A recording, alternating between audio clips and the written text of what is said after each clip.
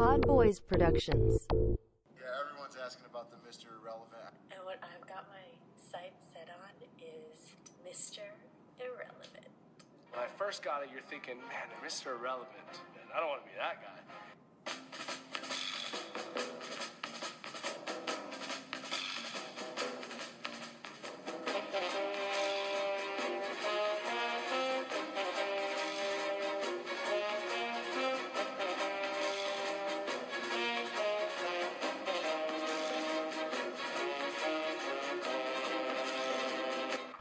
All right, welcome back to Misterz Irrelevant, a Niffle NFL podcast, or is it Movies Are Relevant, a Oscar movie / whatever movie we want to talk about podcast, or is it Misterz Mini, a podcast where I talk about miniature figures? No, that's not even a thing. Pod Drew, everyone knows. By the way, I'm E-Nam, a.k.a. Yung Barfly.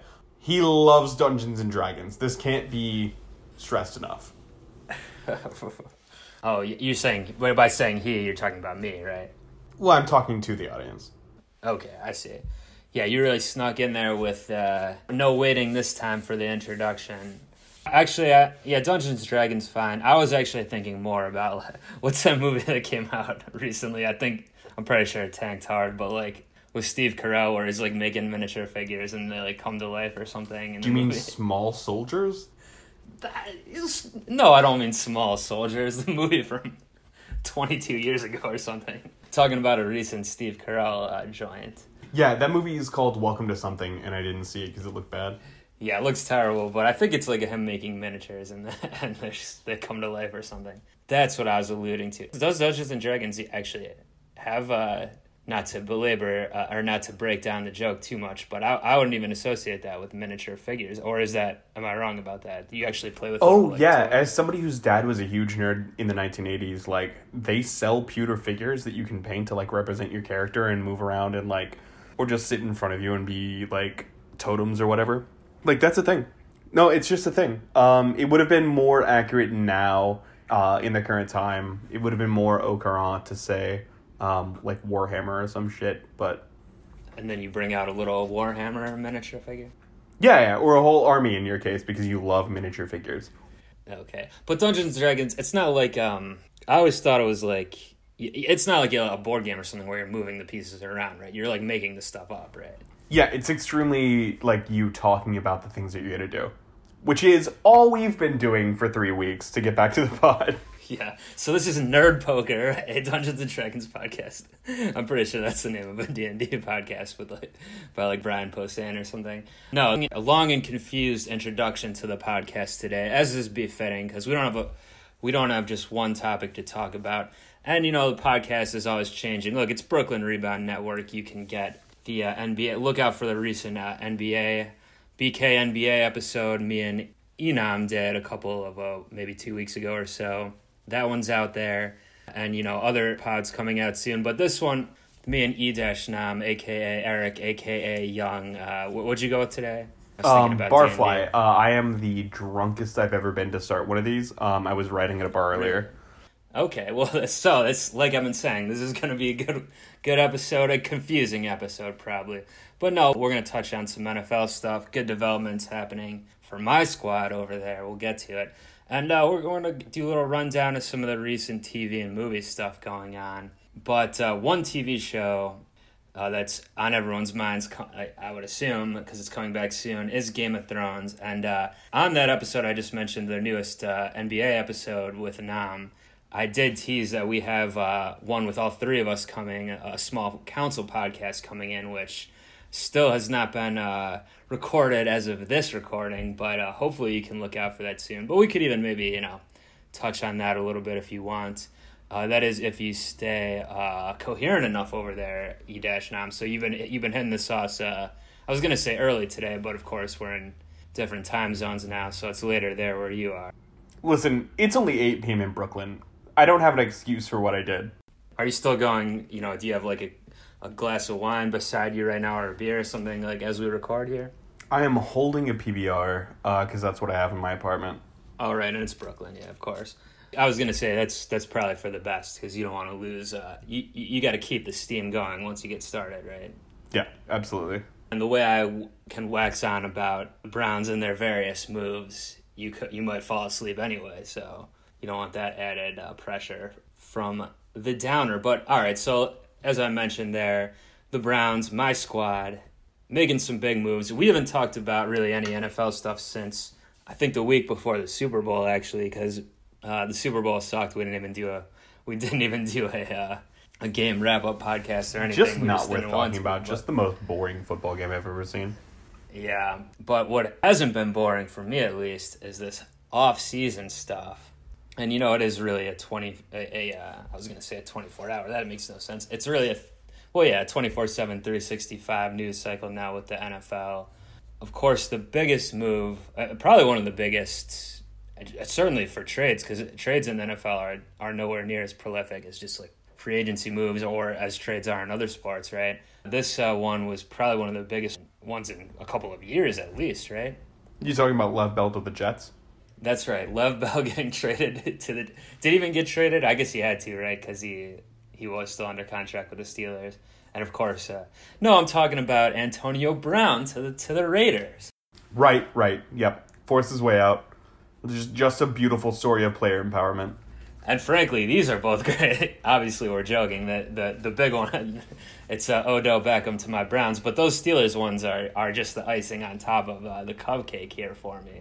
Oh, for you, certainly. Of course, I'm a Steelers hater. But what do you think about my statement that the trade Odell Beckham, and this was already 3 weeks ago probably from this recording that it went down. But what do you think? My statement that the Odell Beckham trade from the Giants to the Browns is one of the biggest blockbuster trades in a couple of, I can't remember what the last big one like this was. Do you have any idea? Yeah, its Q rating is probably the highest of any trade in my maybe lifetime. I've never had a better player traded for worse reasons with absolutely just like wretched team information to back it up, like excuses as to why we traded our best player and kept Eli Manning in his 38th year. It seems like it is an absolute ass trade. The Giants are, and this redounds to my benefit, the Giants are one of the worst organizations in football now. That's true. Just like I'm getting pumped from what the Steelers are screwing up and having to trade away their best players. This is kind of the same for you with the Giants here, at least this one, since you're the boys fan there. Absolutely. Please, for the love of God, Giants and everyone involved with the Giants and everyone who's a fan of the Giants, please commit to Eli Manning and sell off your best players. Like, I can't wait until we have Saquon Barkley traded to, like, the Bengals or some shit. Please keep trading everyone who pisses off Eli Manning, who is just dead in the water and has been for the last 5 years, and everyone knows it. Yeah, and I don't think Barkley's going to be able to get traded. He's going to get hurt because he's going to literally have to take the ball on every snap. Yeah.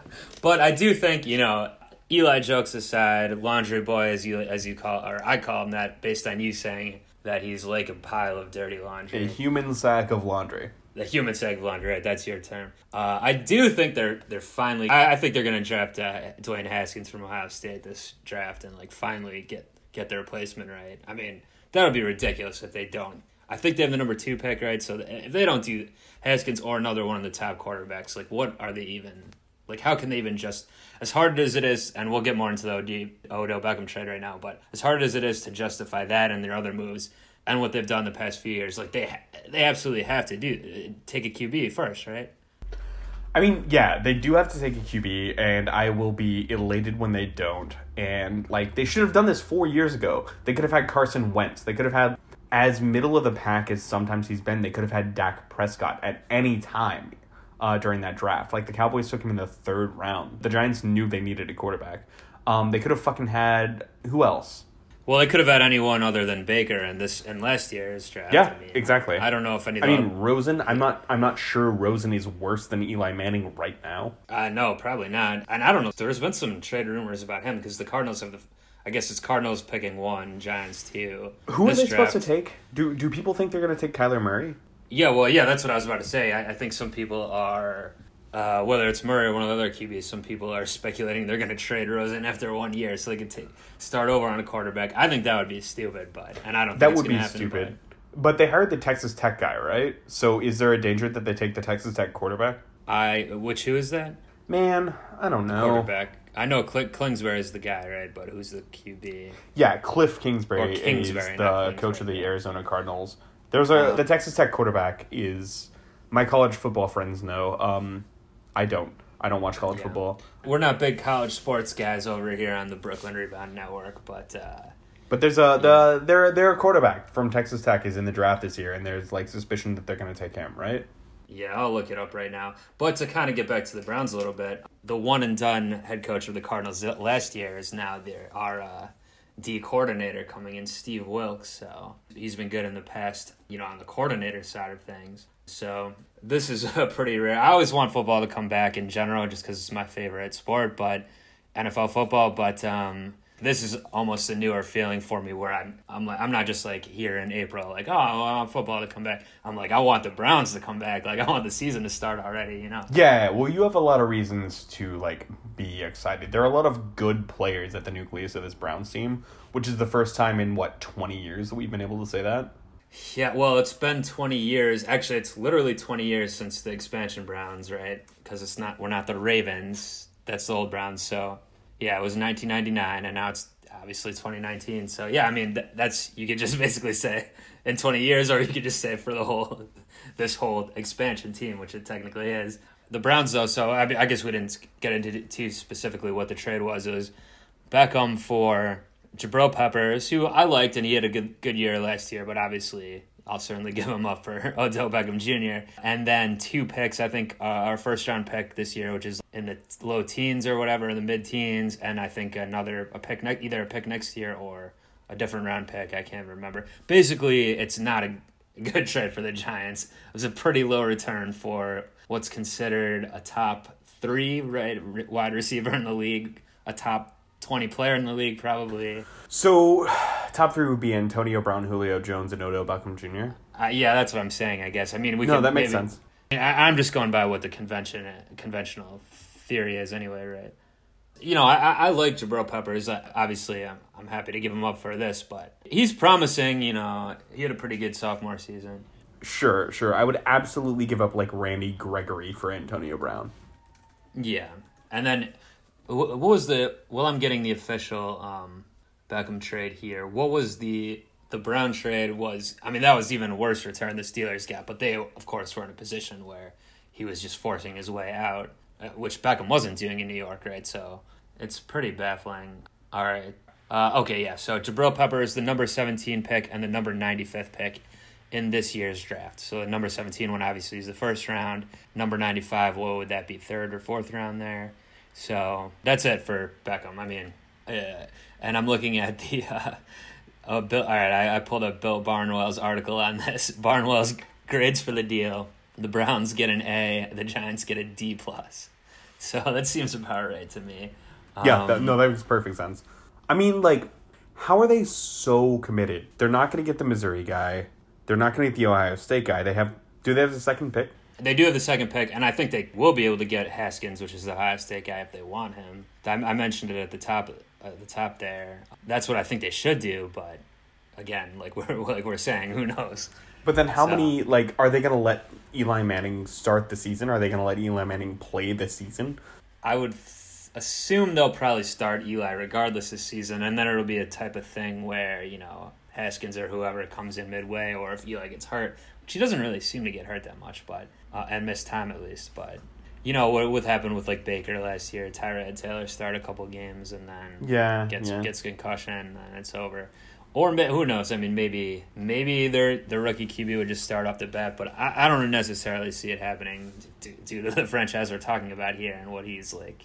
I think the fans would probably want it, but I don't know. I feel they seem to feel like they owe something to Manning there. And it feels like, I might be wrong, but the Browns could have goddamn had Baker Mayfield last year.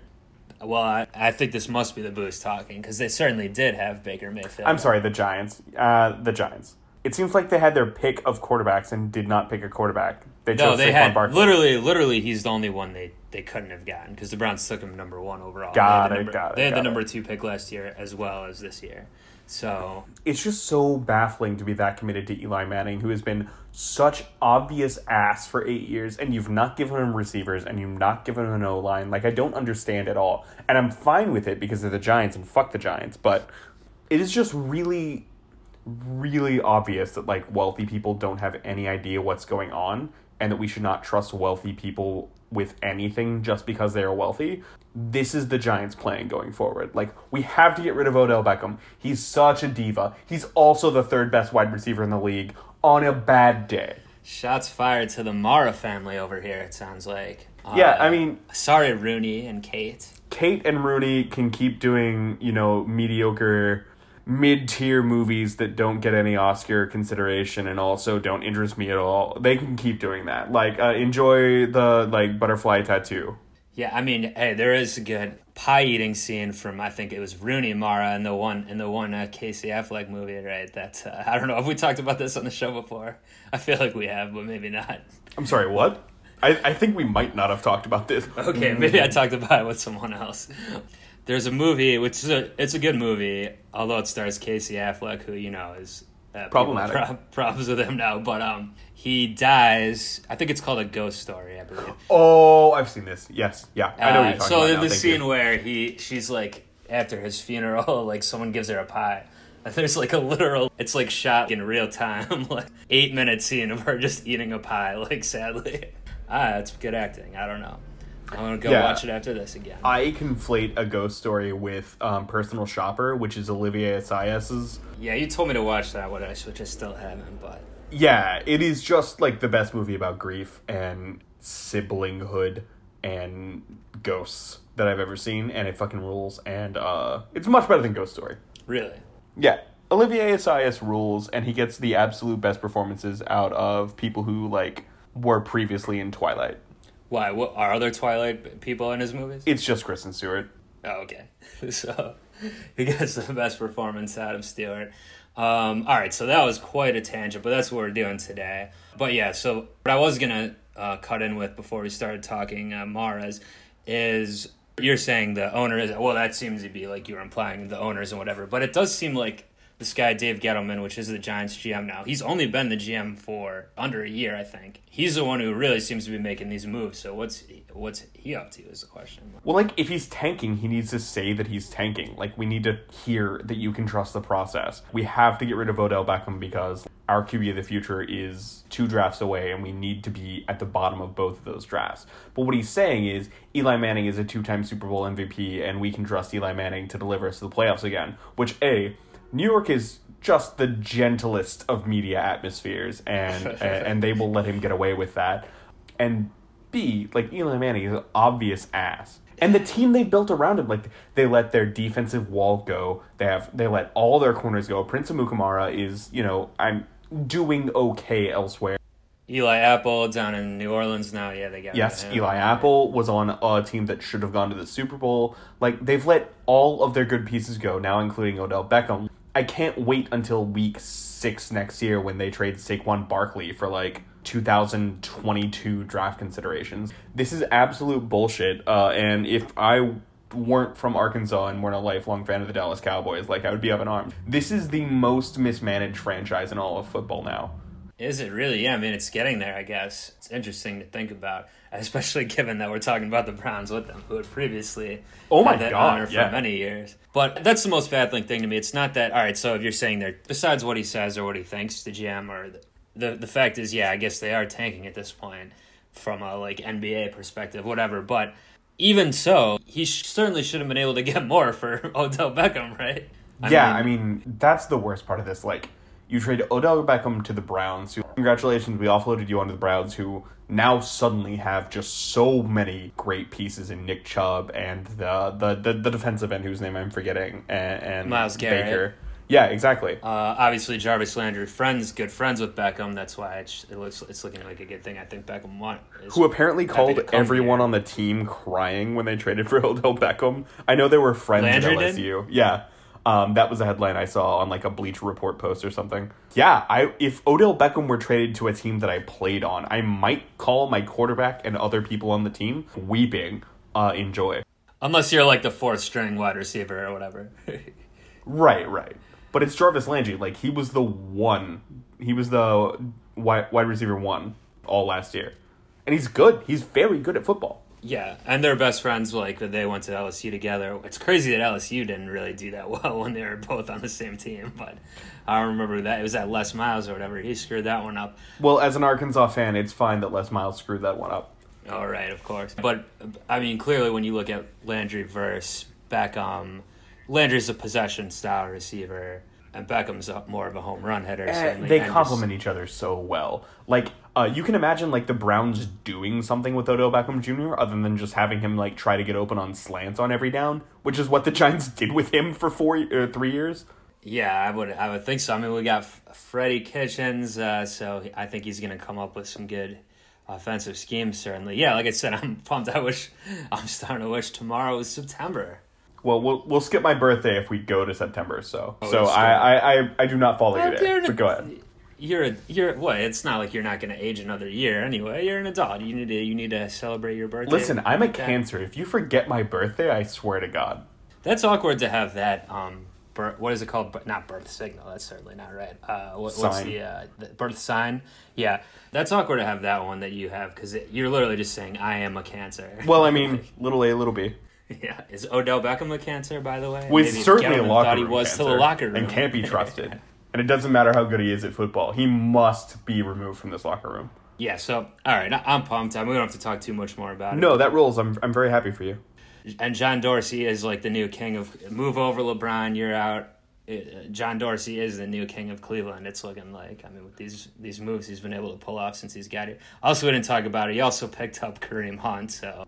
Well, yeah, I mean. You know, if he was a movie producer, he might cast Casey Affleck. Or Mel Gibson. True. Yeah, let's get into movies then.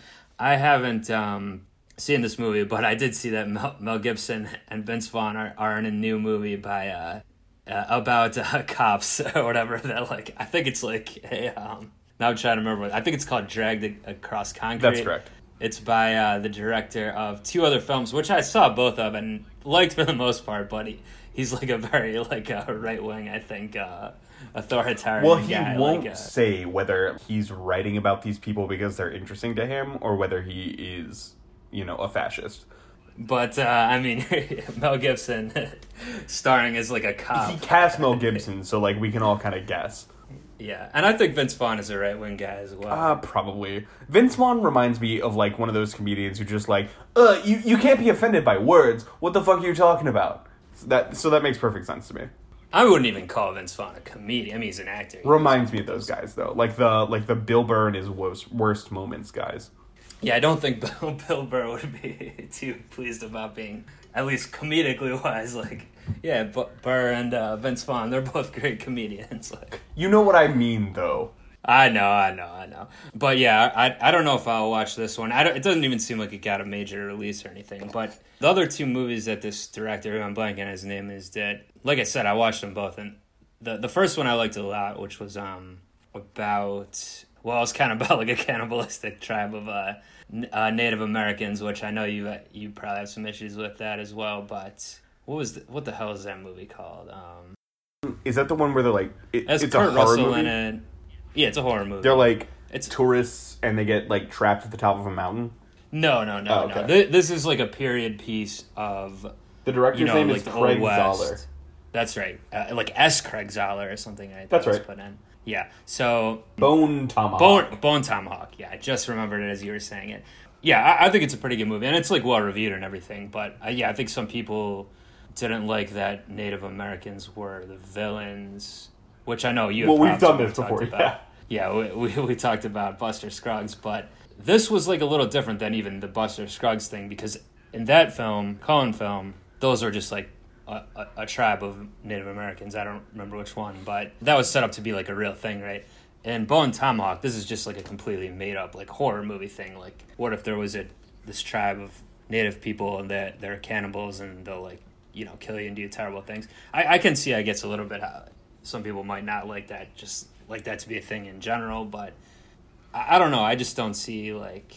When I watched that movie, I didn't even know anything about the guy or whatever. Like, I know more about him now. I didn't really pick up on anything that was, like, saying, like, anti-Native American or something. I mean, yeah, I guess... and like, the argument isn't that, like, you objectively vilify Native Americans and you want the audience to come away thinking that Native Americans are, like, the problem in a current American society.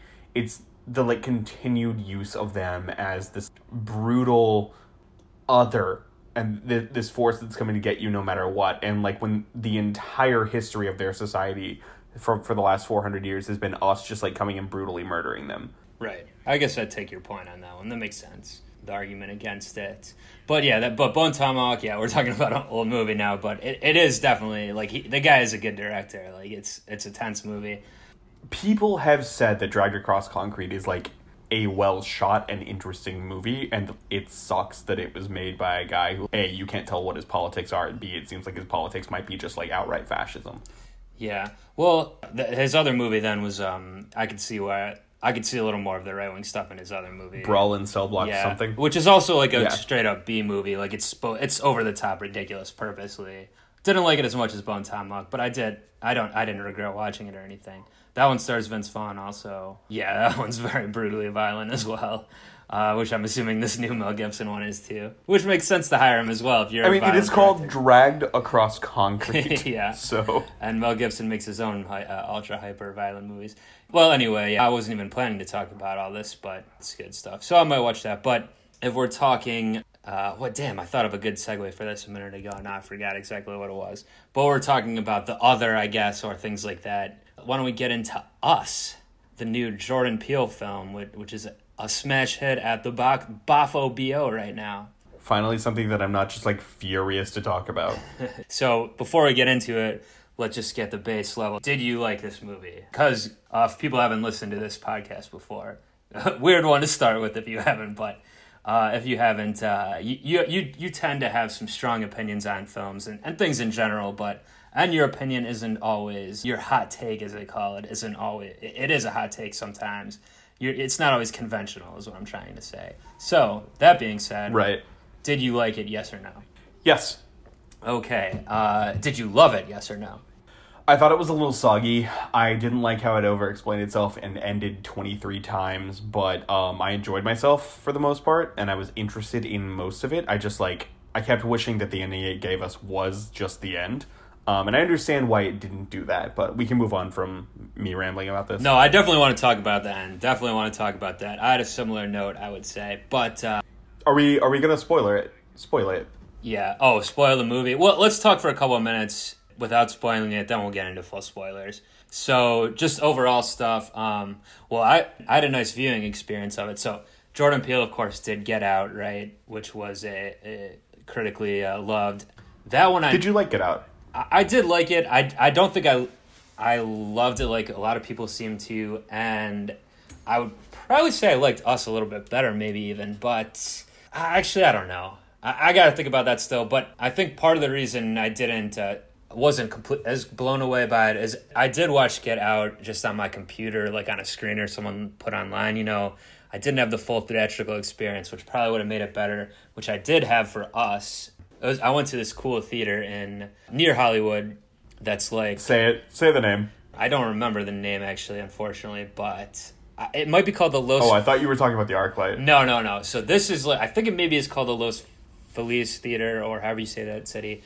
I think they say Feliz. Feliz, yeah. So this is not an ArcLight situation. It's not a chain. It's really cool. It's like a completely old school theater. It looks like you could have went to this thing in like 1950 and it would look pretty similar on the inside. It only has one screen in the whole thing, and they're playing Us, so I went and saw it the other day. And it has these like Egyptian figures on the sides. Like, it's pretty crazy.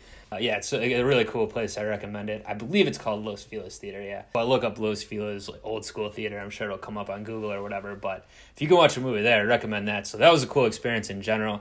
That, if anything, probably heightened my experience. But just seeing a movie like this on the big screen, I think was better. I kind of regret not doing that for Get Out, but... So... I have a similar experience with Get Out where, like, I saw Get Out on a date with someone actually. It kind of, just based on the reviews, got a little bit Star Wars for me. You remember that episode of that old sitcom, How I Met Your Mother, where he's showing, like, his date Star Wars for the first time? And he's talked it up so much that she's just like, it's not that good. Yeah. I don't think you really needed to say that old sitcom. It's not that old. Like, you're talking about, that old sitcom, Leave It to Beaver. How I Met Your Mother ended, like, 8 years ago at this point. All right. 5 years ago? 6 years ago. Anyway. Yeah, it's not that old. All right, fine. I think people know what it is. Nah, it was our generation's friends. Whatever. We're over it. You go hang out at that bar in New York, right? That's where you were drinking before this? Is that what? I've been to that bar, yeah. That's where you just came from? I've been to that bar on a studio set in LA. Yeah, so Get Out got a little bit ruined for me just by being hyped so much. And it was a very decent horror movie. And it didn't have the kind of horror scares that I was interested in seeing a horror movie. And the social commentary, while effective, was also just like, this has all been spoiled for me, so none of this is a revelation while I'm seeing it. And I had a really big problem with that. I did not have that problem with Us. Yeah, I agree with you on the whole, what you're saying, like the Star Wars effect or whatever you call it. That's probably was for me a little bit too, because it was a couple weeks.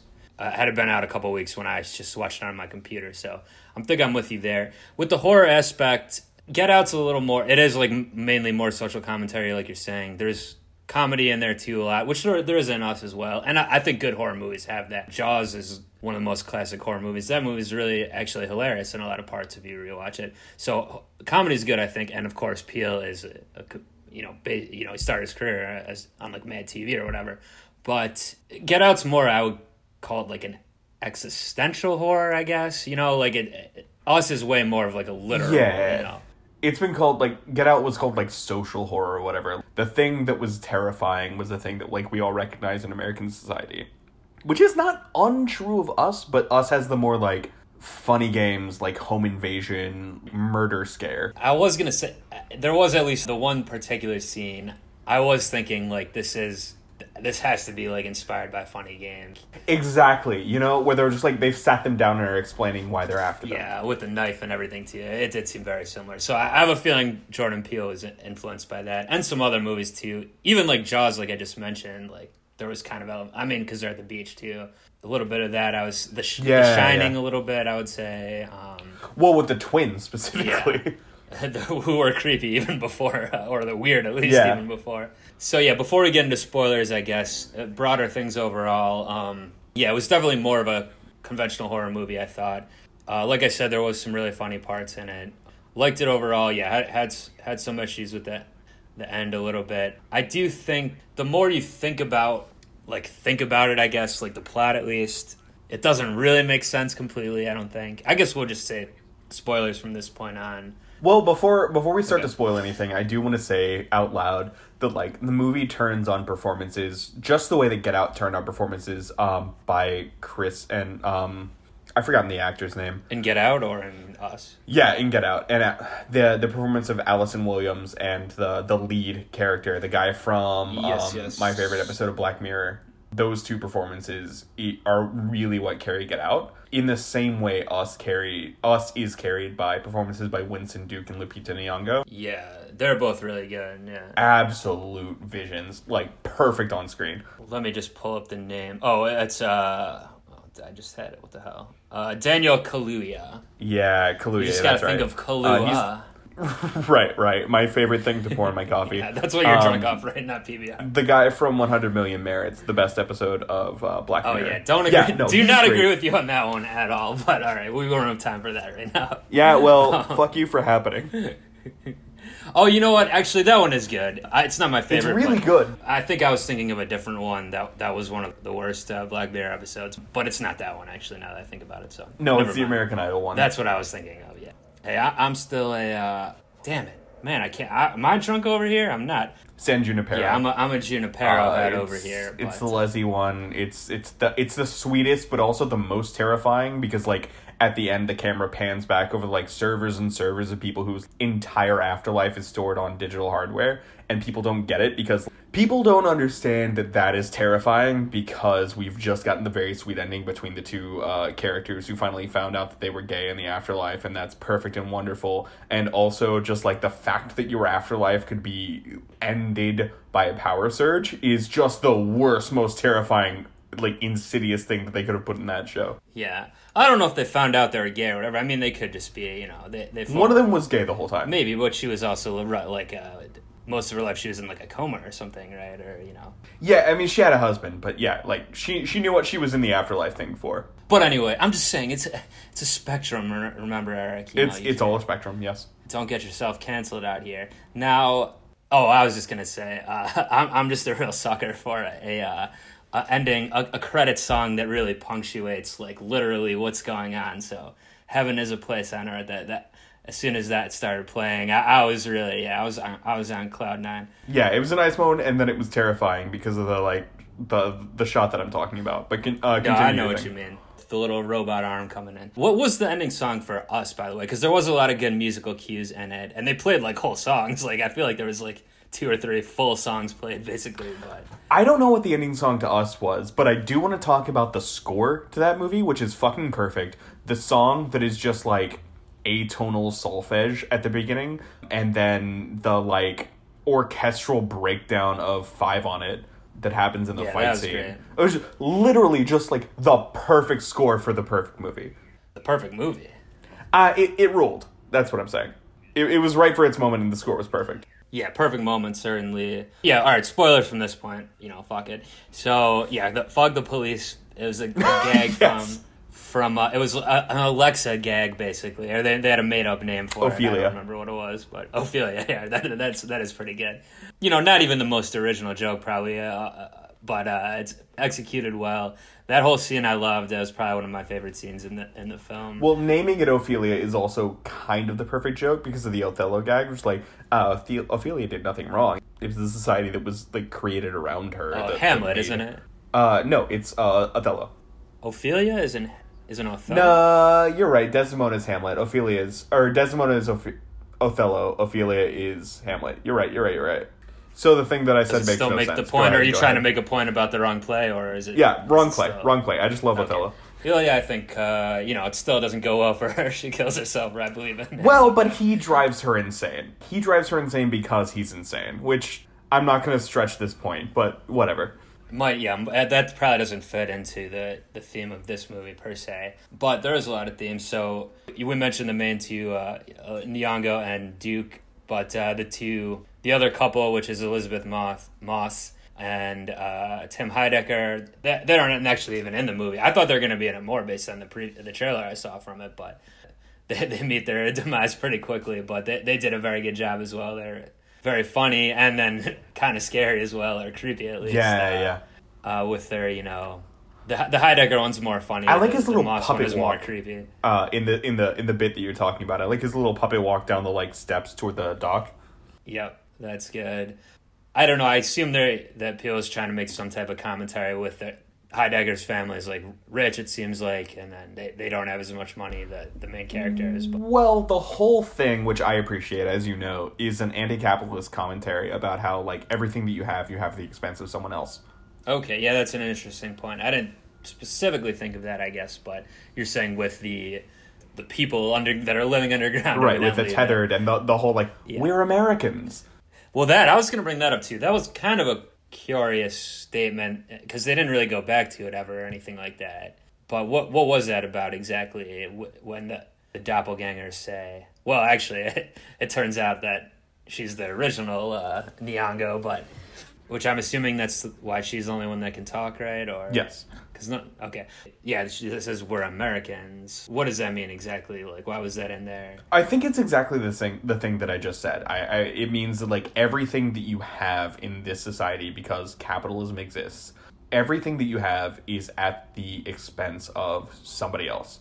And in this case, it is a literal copy of yourself that we've raised underground for like, whatever reason and completely forgotten about.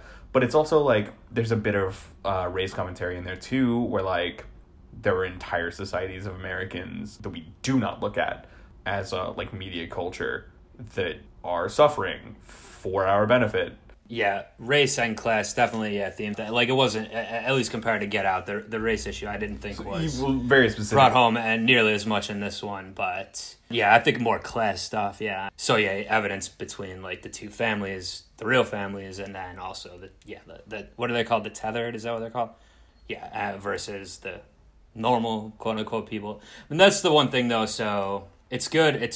Peele does a very good job directing the film. It works all the way through, but like I was saying, the more you think about it, it's probably not too good to think about the plot too much because it ultimately doesn't really make sense. It over-explains itself, and that's one thing that it has to deal with. That's a separate thing, but also even when it explains, it doesn't really, because I guess the main thing, you could suspend your disbelief there's this whole underground society, right? But how do the families all connect with each other like the same way they do above ground? Yeah, I don't get that at all, and it doesn't really matter. Like, I hadn't even thought about that until now. Like, I understand the Hands Across America thing. How would they have enough people based on... Yeah, that was clever. Well, yeah, that was a great reveal, and it was obviously, like, telegraphed, but that was a great thing for it to do, but I don't understand how they would have had the exact right people to kill the exact right versions of themselves and then, like, spread out across America. That's the one thing it doesn't over-explain. Yeah, because like I said, it'd be too hard to, I think, make sense of it. But also, yeah, I was thinking about the family because, what we find out is, which I was kind of suspecting the whole time, is that the Neon, I'm just going to call her the actress's name, because I don't remember she's called Red Adelaide. Red Adelaide? Lupita Nyong'o's character's name's Adelaide, and she's called, all the doubles are called, like, something Red or Red something. Oh, okay. Well, that's confusing too, so I'm just going to call it Tether Nyong'o and Earth Nyong'o. No, I'm just going to call it Nyong'o. So, Nyong'o, there's two of her. They switch as children, basically, right? Or, the tethered one basically, not tricks her, but, like, knocks her unconscious, or does she faint? I don't remember exactly. She pulls her underground and switches place with her, right? That's why she can't talk then, and she's like the therapist and whatever. So once I saw that too, and I was seeing how the movie unfolded, it wasn't like that much of a surprise. Like, I thought it was fairly obvious. So like what you're saying when they over-explain, it was definitely not necessary. Yeah, well, it helps that, like, I saw a tweet saying there was a twist, so the whole time I was watching it, I was prepared for a twist. And then, like, when there were no twists up till that point, I was like, oh, okay, well, she's clearly the Lupita Nyong'o from Below Ground. And as soon as I realized that the other tethered people, except for her, weren't seemingly able to talk either, then it's like, oh wait, she wasn't talking after this. But anyway, all this to say that, so they switch when they're, 10 or something, however old she is. The tethered one is Adelaide, I guess that's the character. She integrates into society, marries Winston Duke's character, right? So how does the real one underground now find the doppelganger for the husband that this one... Well, and they didn't explain that at all. They just had the real Lupita, who was Red Lupita, the messiah of that culture, explain. There's like, I didn't get a choice. Like, you married Winston Duke, so I married this beast. And there's no, like, explanation of why wouldn't she just... Once she figures out what's going on underground, why doesn't she try to escape rather than making a whole, like... Well, she was a very timid child. Like, I think we can reasonably expect that, like, of course, she didn't try to escape.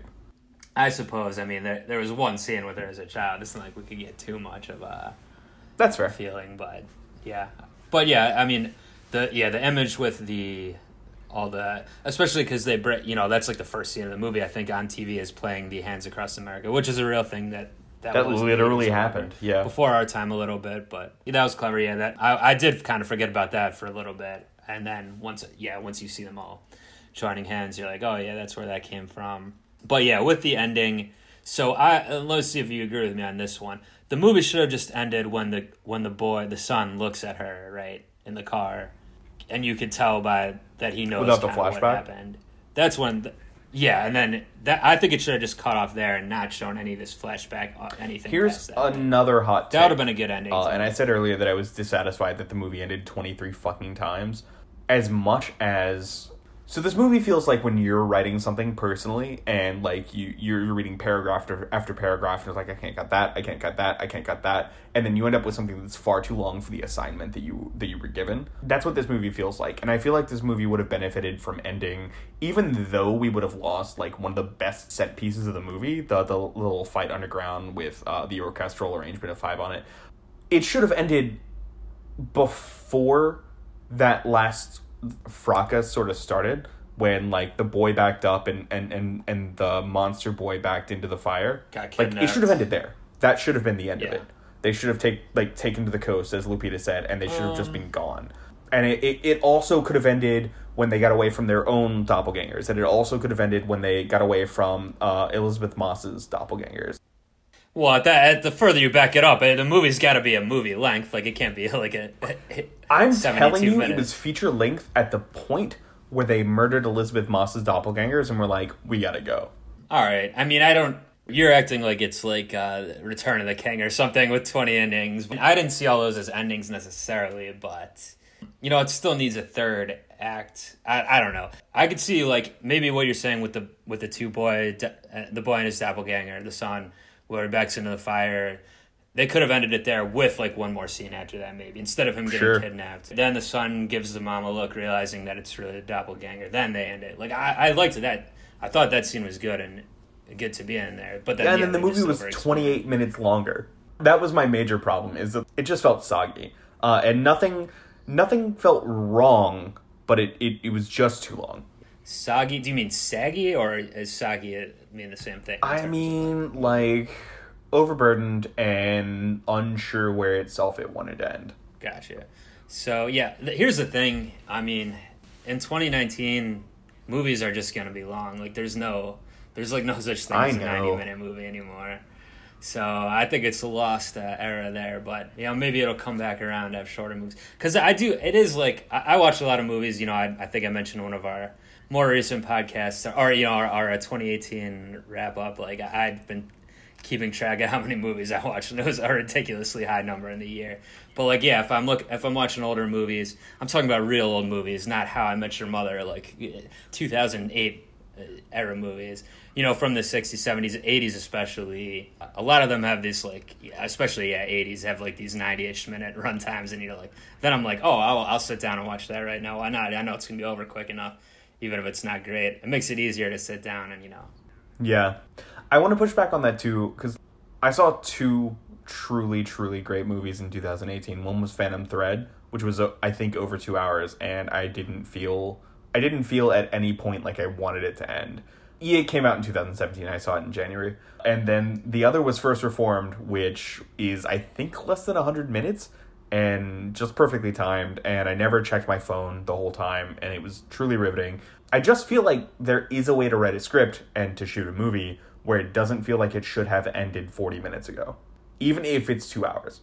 I don't know, and I'm nitpicking. This is a great fucking movie. Yeah, there's a famous quote, I think it's by like either Siskel or Ebert, where they're saying a great movie is never too long and a bad movie is never short enough, right? So like, it depends, like, how you're... Right. I think you're thinking the Beethoven quote, which is they didn't applaud because they're all swine and asses. But continue your thing, sorry. I don't think that's what I was thinking of, but yeah, no, I'm just saying, if a movie is really sucking you in, it's not, the runtime doesn't matter as much. But yeah, when you're watching a movie and it does seem like there's the end and then it doesn't happen, that's frustrating as well, of course. Not meaning it's a bad movie, but yeah, I don't know. Anything else you want to touch on with that, with us? I really just want to talk about Winston Duke's performance. If anyone doesn't remember, he is M'Baku from Black Panther. He's the guy that just barks down Bilbo Baggins when he tries to talk. Is he the one that like fights with Black Panther initially to try to be the king? Yeah, the Gorilla King. Okay. Yeah. He is truly wonderful in this as a like idiot dad. Very different role from Black Panther. So good. He's very good as the obviously I'm talking about his regular one, not the doppelganger. He's very good as like the kind of stereotypical dad, like, they're kind of nerdy, I guess. Yes, or, exactly. Just like Bay Area dad or whatever. He's so charming and stupid. Yeah, the very good scene where he's like on the bed, like he obviously is in the mood to get frisky or whatever. And he's like doing a move which maybe both of us and many guys have probably done before on the bed, not even realizing that his wife is having like a breakdown over there. I also like when Red Adelaide is explaining the whole thing to them, and he's like, wait, honestly, and just thinks something like entirely different is happening. Just like doesn't understand that they want to murder them. Just like, you can have whatever you want. Yeah, he's like, I'll drive me to the ATM, or I think yeah, exactly. Yeah, that was in kind of the funny games. And that's, by the way, that's what Funny Games was missing, a comical dad character, you know. Yeah, Funny Games, not a great movie. And you know what's weird about that? I've only actually seen now I'm trying to remember which one I've seen. I think I've only seen the American one, but that one is a remake by the same director, Michael Haneke is his name. He literally made his same movie twice, like once in French, and then like a couple years later, maybe a decade later, made it in English. I haven't seen both, but as far as I understand, it's like basically the exact same movie. Like, isn't that weird? Like, why would you? I mean, there's a whole weird thing where Gus Van Sant remade Psycho in the 90s and like basically made it shot for shot. Also starring Vince Vaughn, by the way. He's coming up a lot today. Christ. But I didn't know that either. At least that was a weird idea and stupid and pointless, but at least it was a different director doing it. Like this Haneke made it's the same guy making the same movie. I mean, he was really proud of it. I don't know. I only really remember Funny Games for having the older brother from the Disney Channel Leave It to Beaver movie as like a villain who breaks a dad's like kneecap with a golf club or some shit, and then just also being really disturbing and involving some boats. Yeah. So, and that's the American one you're talking about? Yeah, of course. I've not seen the French one. I don't remember the Disney Channel thing, but I know one of the guys in it, you know, one of the villains is this actor. I think his name's Michael Pitt. I'm not sure if that's the one or the other one you're talking about, but he's a good actor too. He's in like Boardwalk Empire. Did you ever watch that? No, not at all. He also is a guest star in a couple episodes of the Mads Mikkelsen Hannibal show, which he's good in that too. I've seen some of that. I don't know. Yeah, he's a Mason Berger in that. But yeah, anyway, Us, I think we wrapped that one up. Are you going to watch it again? I'd probably watch this one again at some point. It might be good on a second watch. I'll see it again when it's like on Amazon or whatever. Or Hulu. Yeah, not going into the theaters again, but it's good. It's very good. Yeah, Get Out as well as a movie, even more so maybe that had like, if you watch it a second time, I think you can kind of see like everything fitting into place, or like where one thing leads to another and all that stuff. Like it's Jordan Peele's a good filmmaker, and he also has a new Twilight Zone show. I think that's debuted yesterday or something. Yeah, I'm not signing up for CBS Plus for that. Oh, well, no, I wouldn't either, but I'm sure it'll be, I'll watch it free online somewhere. Watch The Twilight Zone and The Good Fight on CBS Plus and let us know how it is. Yeah, probably pass on The Good Fight, but yeah, so, and that makes kind of sense too to me, because like both Get Out and Us are kind of Twilight Zone-ish as well, right? Yeah. So it seems to be what his milieu. All right, but anyway, speaking of TV, we'll wrap it up soon, but I figured we can talk a little Russian Doll maybe, because even though most people, you know, finished binging it or finished watching it probably a month ago at this point, or weeks ago. Yes, over a month ago. Yeah, I was on my YouTube channel, which I'll plug again here, Drew Wilson, and you can is the name of the channel, but Drew's Views, if you search that on YouTube, it should come up. Certainly Drew's Views, Russian Dolls will come up with my reaction videos, so I was doing it on a weekly basis rather than binging because of that. And I just recorded my reaction right before this podcast to the finale, which actually, I think it was called Ariadne, and now that I think about it, I don't know why it was called that, but I don't know. Does that mean something that I'm not aware of? Not at all. Okay, well, that's not to me. Yeah, maybe I'll look that up right now while I'm struggling to Google things badly today. But yeah, so I just, very fresh in my mind, I just finished the finale. It was an 8-episode show. I don't think on Netflix it says season 1, like episode 8, but this is not like it's what they call a limited series, right? There's not going to be a season 2 of this, is there? I don't think they know. Probably the people who, like, at Netflix who greenlight this decision and the people who make this show know, but I haven't heard whether there will be a second season. It kind of leaves it open for one. Well, I guess. What is it going to be like? It does feel is like it with the same characters? I don't know. It does feel like a complete story, though. Yeah. I mean, I was kind of thinking maybe it could be like an anthology. They could turn it into another one of these anthology shows and like a similar thing with different actors, but like a True Detective or one of these. But I don't know. And they could maybe make it like True Detective Season 3 where like they have references to the Season 1 characters or whatever, Yeah. I don't know if that would even be good. But if it's not that and they did a Season 2 with the same characters, like I could see like a regular, more conventional sitcom with these characters. It might be funny. Like I really liked Natasha Lyonne's character. Oh, she's great, yes. And her two friends especially as well, I liked a lot. So like I could see like a little, a fun show with them in New York, but it would be stupid if it was like her and Alan wake up in Season 2 like it's happening again or whatever. Like that would be terrible. Right. I think it'd be more like them Sherpa-ing someone else through this emotional process. New people. And having I guess. like to figure out the core of their emotional damage to get them through their whatever is what I would imagine a second season would be. I don't fucking know. Ariadne, I looked up. In Greek mythology, was a Cretan princess. She is mostly associated with mazes and labyrinths. That's right. Because of her involvement in the myths of the Minotaur and Theseus. All right, so I guess the maze labyrinth part is what they were going through, kind of. I didn't know that at all, but that sounds exactly right. So I remember maybe it was our last podcast or one of our last ones when we talked. I think at that point I'd only seen the first 1 or 2 episodes. I think I'd seen the first 2 at that point. You'd seen the whole thing. And I asked you, like, without giving spoilers, does everything make sense? Does it wrap up well? Is it a mystery I can figure out as I go along in my reactions? I believe what you said was, like, it's not really a mystery that you can figure out. You only figure out things as the characters do. And I guess for the most part you were right about that. Yeah, I remember that. Can you be any more specific with anything now that we've both seen it? Like, what you're... Well, like, you were just never going to know that this whole thing was about the damage that Chloe Sevigny, who, by the way, Chloe Sevigny in a, redhead wig, like, who knew? I picked her out immediately. I was like, as soon as, if you watch back my episode 7 reaction, which is the most recent one, and I think I called her, like, that Chloe Sevigny, right? Yeah, good job. I just want to give myself dap for that. Yeah, no one cares. Complete, like, Charlize Theron monster makeup. But no... You wouldn't know that this whole thing was about the damage that Chloe Sevigny's character did to Natasha Lyonne's character when she was a child until the moment where they tell you that. And, I mean, obviously you could have guessed, but... Yeah, I mean, I knew the mom was brought up a lot, so I was starting to think toward the end of the series, that it's got to be some unresolved thing with that. Yeah. But I didn't know why we're... And I still, even watching the whole thing, I'm still not entirely sure why... her and Alan, which last time we talked, I didn't even know about that character. Obviously. Right. Alan, that another guy going end through of episode 3. Yeah, I think so. And then the episode 4 was all about him mostly.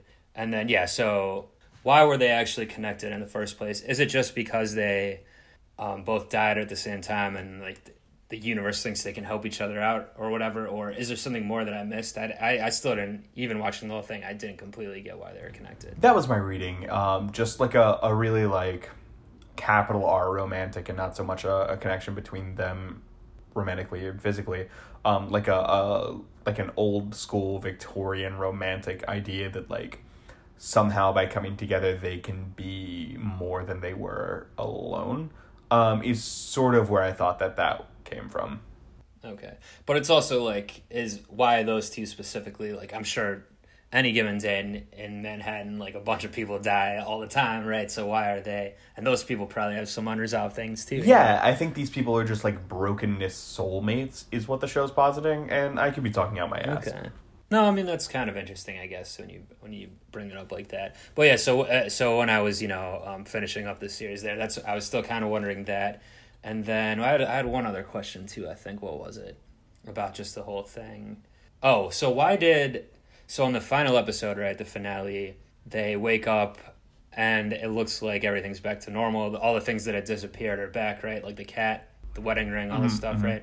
By the way, a very funny scene in the finale where the drunk Alan is like giving Horse, the homeless cat, the wedding ring. And he's like, shouldn't you be getting down on your knee? And he actually does it. That was probably my biggest laugh from that episode. Yeah. But anyway, then they realize that, I'm stuck in your original one, you're stuck in mine, right? Where in the one, Alan's drunk, suicidal, and the other one, not Natasha, but Nadia is going to bang Mike, I think is his name. So, and they have to stop each other. And they can't talk each other out of it because they don't know each other in that timeline. Right. Which is interesting. Like, I did like that conceit in general, but why did that happen at this time? When the last episode everyone was disappearing, she kept seeing herself as a child and dying. Is it like something where this was like their last chance now after everyone disappeared? Would they really have died this time for real if they couldn't have helped each other at the end here? Or I guess I just didn't understand that completely either, why this happened at this time in the final episode. My reading on the bit where they're like talking to each other and they don't know each other is that like the last piece for helping your new friend fix themselves is like, doctor, heal thyself. Like, you've got to put your mask on before you can help anyone else with their oxygen mask. Okay, I mean, yeah, that makes sense, but in general, but I just don't. Why was that the last piece? Just because it's. I'm just trying to figure out what the cause. It's just like what qualifies you to help your friend if you can't help yourself, you know? Yeah, I mean, yeah, I guess. I don't know. Just the way the penultimate episode ended was kind of crazy, and I was expecting more like. Yeah, I was just not sure why it led to this. Like, because that episode was like her going to meet the daughter of her ex-boyfriend in that restaurant, right? But then it like starts turning into her as a child, and she's like choking on like a piece of glass, and that was probably the most grisly death in the show.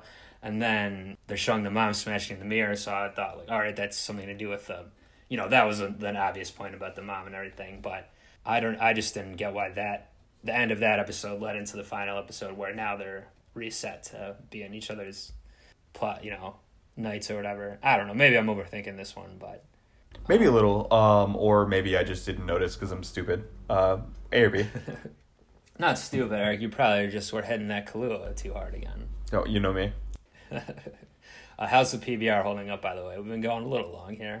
Oh, the PBR is long gone, but my buzz remains. Excellent. Well, yeah, like I said, we'll be wrapping it up shortly. But yeah, overall with Russian Doll, I liked it overall. I'm glad I watched it. It was funny, good acting in that one as well. And I do like a comical death, Mm-hmm. Probably I think my favorite one is still, which I had seen last time we talked. I think it was in episode 2 where she falls down the thing twice, but the second time is when it really got me, when she falls down the open grate, in the city. Talking on the phone. I will always remember the image of her just, like, trying to go down the stairs for the, like, 6th or 7th time and just being like, absolutely not, nope, and going down the fire escape. That was good, too. And then the fire escape keeps getting tied back in. Yeah. And her friends are, the friends are two funny characters, but I don't know, they're a little, even in the final episode, well, first her friend throws wine on her or whatever, like, but then she's like, all right, I'll help you down the stairs. And would you really do that, not knowing everything? Like, you'd be thinking it's a little more weird or whatever, probably, but... I would be thinking that whatever they'd taken, like, this is what they need at that moment. How I guess high that makes they sense. Yeah, I guess that makes sense based on what we know about the characters. And funny scene, too, with the other friend getting, Liz, I think is that one's name, getting, like, when Alan tells her about... I think obviously lies, saying Nadia said this about you, you should do this or whatever, and she like gets really touched and emotional about it. Yeah. That was pretty funny. So did the show make me miss New York? A little bit here and there, but more so it just made me get annoyed about the things, which I mentioned last podcast too, I think, like the huge apartment and all that stuff. But, right. And the bodega where a guy with an American accent is working there, which I guess like it's his family's or whatever. That isn't I've a never thing. seen that. I want everyone in all of America to be aware that isn't a thing. But you can get hit by a cab and get killed, so look out for that one. I was telling people at the end of my reactions, and several of them, I was doing a little sign-off saying, watch out for the grates, watch out for cars, watch out for the side of buildings. And I'll tell our listeners here that as well. Stay safe out there, people. New York or anywhere else, most likely you're not going to pop back to life in a avant-garde bathroom. So you only get one of these things. Be safe. You will never walk through the birthing canal of your friend's arty apartment in the Lower East Side and or of life. Just damn straight. Watch the stairs. Yeah, watch out for your doppelgangers, I suppose. Let me try to tie everything together. Watch out for your GM making bad moves. Watch out for Mel Gibson on the street, especially if there's concrete around. You don't want to get Yeah, dragged on if you that see thing. Mel Gibson, just run. Probably good advice for most people. All right, and I think unless you got anything else you want to touch on, I think that might do it for this episode of Misterz/Movies Are Relevant, whatever I'm calling it. The Drew and Eric Show. I don't know. The Drew and Eric Show. Yeah. Like, hey, we talked about Tim Heidecker from Us, right? So he had that show, what is it called? Tim and Eric, Awesome Show, Great Job or something. The Drew and Eric Show, Awesome Show, Good Job. Yeah, well, just to make it a parody of that. Perfect. And, yeah, hopefully we can get that Game of Thrones one out soon. You know, on that, I'm, of course, the king of, the king of the Pod. And you're the hand of the king of the pod. That's right. I was kind of, I actually, to throw one last plug out for the last NBA episode with Inam, there was a little Game of Thrones tie-in on that as well. Well, first of all, I brought to Inam my theory that, I don't know, I'm hoping I'm wrong, but maybe you, the hand of the king of the pod, had something to do with why I had to flee New York from my enemies and why Casterly Pod was taken over, and now I'm out here hiding in the Echo Park. But also, other than my, crazy theories like that, I actually left the podcast for a little while, and Book Sir Jorah Mormont came on to talk some hoops, so that was interesting, a little GOT NBA crossover, if people want to go listen to that one on this feed. Oh, that's great. I hope he was Network. 56 years old and hideous, unlike the show Jorah Mormont. When I listened back, I heard that he was, yeah. He even told Inam specifically, I'm not the villain from Lara Croft Tomb Raider. I don't look like him. I have a hairy back. I'm not attractive. Yeah, he said those exact words, I believe. So, yeah. So check that out. Yeah, stay tuned for any more pods here. Subscribe to Brooklyn Rebound Network. Stay safe, like I mentioned. And until next time, we're out of here. Peace. Later. Creep on in, on in, on in.